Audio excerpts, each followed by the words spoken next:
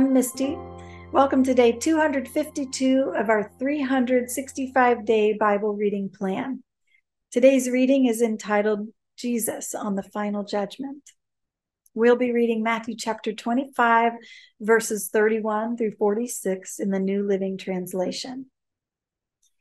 But when the Son of Man comes in his glory and all the angels with him, then he will sit upon his glorious throne.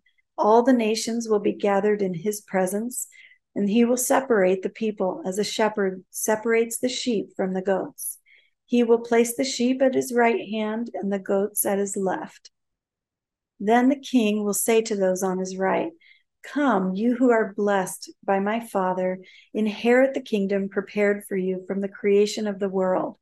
For I was hungry and you fed me. I was thirsty and you gave me a drink. I was a stranger and you invited me into your home. I was naked and you gave me clothing. I was sick and you cared for me. I was in prison and you visited me." Then these righteous ones will reply, "Lord, when did we ever see you hungry and feed you, or thirsty and give you something to drink, or a stranger and show you hospitality, or naked and give you clothing? When did we ever see you sick or in prison and visit you?" And the king will say, "I tell you the truth, when you did it to one of the least of these, my brothers and sisters, you were doing it to me." Then the king will turn to those on the left and say, "Away with you, you cursed ones, into the eternal fire prepared for the devil and his demons. For I was hungry and you did not feed me. I was thirsty and you didn't give me a drink. I was a stranger and you didn't invite me into your home. I was naked and you didn't give me clothing.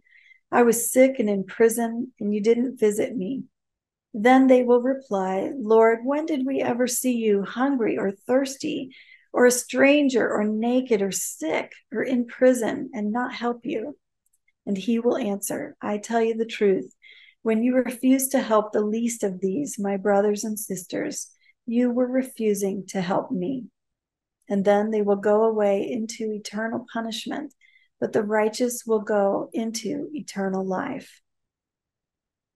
Thanks for joining us for today's reading. And remember, everyone has an invitation to sit at Jesus' table.